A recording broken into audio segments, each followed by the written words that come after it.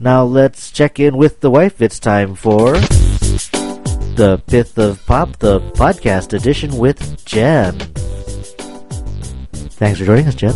Hi. So that was it. That was the big 2-hour finale to the first season of Lost. What do you think? Well, I wouldn't say exactly that I was disappointed. That's a bit strong of a word. But there were some expectations that I had for the last, 3 hours, and they weren't met. So I feel a little bit let down, but not let down enough to say that it's not quality TV. It's still a great show, and I'm still going to be front and center in September. Yeah, I thought it was a great episode. Movie quality television.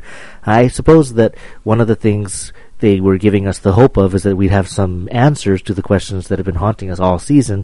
But you're right, instead of getting big answers, we got a little bit of emotional resolution. We got a few loose ends tied up, but instead of answers, we got more questions. Right, a lot more questions. A lot happened this episode. Right. Arzst, the red shirt, met his fate. Exactly. I had predicted after they killed off Boone, and when I said it was too obvious for him to be the one killed off, I knew that, if Arzst looks and talks like a red shirt, he's probably a red shirt, and kablamo. Yeah, he blew himself up in the first scene.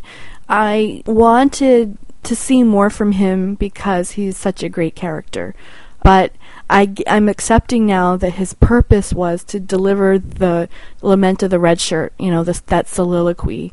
You don't appreciate us, but we're doing as much as you are. And just because, we're not as fancy as you are doesn't mean we're not here and we're not helping out. Now, the many flashbacks continued. Right. We saw Hurley in, I think, maybe the longest flashback.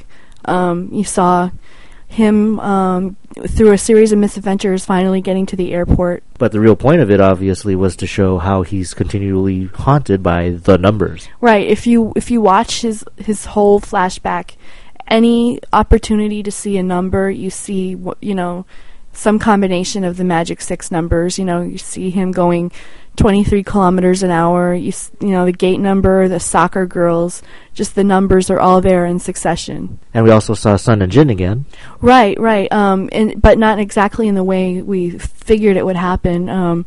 It turns out that Jin is the one that has the encounter later after the accident. He goes into the men's restroom and meets one of his father-in-law's henchmen.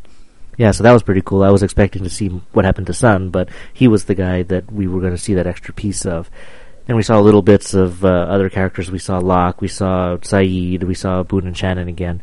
Meanwhile, back on the island, lots of little developments. Right. Charlie stumbled across the Beechcraft, which, of course, was full of heroin.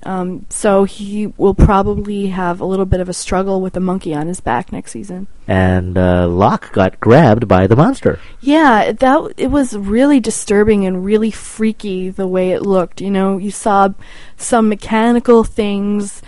You saw something that looked like a dinosaur, and it was all very freaky. And then they blew the thing up, and after that you saw this really freaky Harry Potterish smoke, and it's all very surreal. It was really quite compelling, more than I thought it would be. Yeah, the supernatural is alive and well. Danielle showed up and took Claire's baby. Right, she did. I really don't know what the deal is with Danielle. I thought she was with the others, but at this point, to me, it looks like she's just a grieving mother. They took her baby 16 years ago, and it looked like she never really got over it. I just can't figure her out, because now we learned that she was one of the people that Claire tussled with when she was kidnapped earlier, but we also know that Ethan was central to her kidnapping. So were they working together? Were they not? Is one part of the other? Is the other part of the other? I don't know. So all that's going on the island, and meanwhile there's a lot of stuff going on the boat. Right.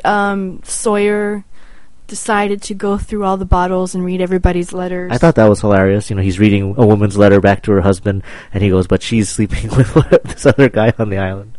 Right, and he looked at Hurley's. He actually saw Hurley's letter, but he didn't know it was Hurley, and he rhetorically asked pretty much everybody, who is Hugo, and how did he get all this money?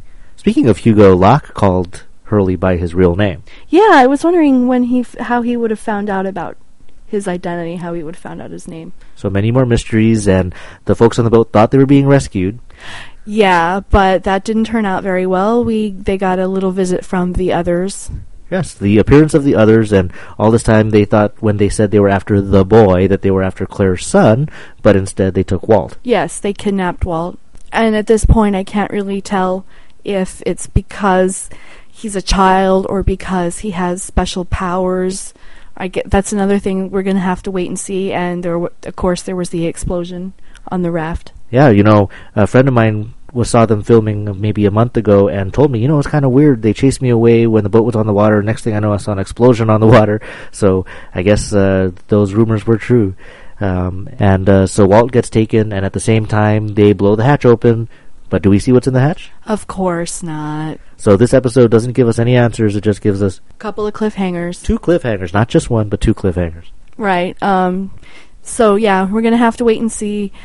I'm hoping that they don't take a Pulp Fiction-esque cop-out and say it's whatever you want it to be or some other thing like that. I hope it's an actual definitive thing that does something else. I hope it's not a metaphysical kind of thing. So we have to wait all summer to get those answers, and in the meantime we'll have to talk about something else. Yeah, well, we've got a lot of movies on the queue. That is true. More Netflix reviews. In the meantime, thanks for joining us, Jen. My pleasure.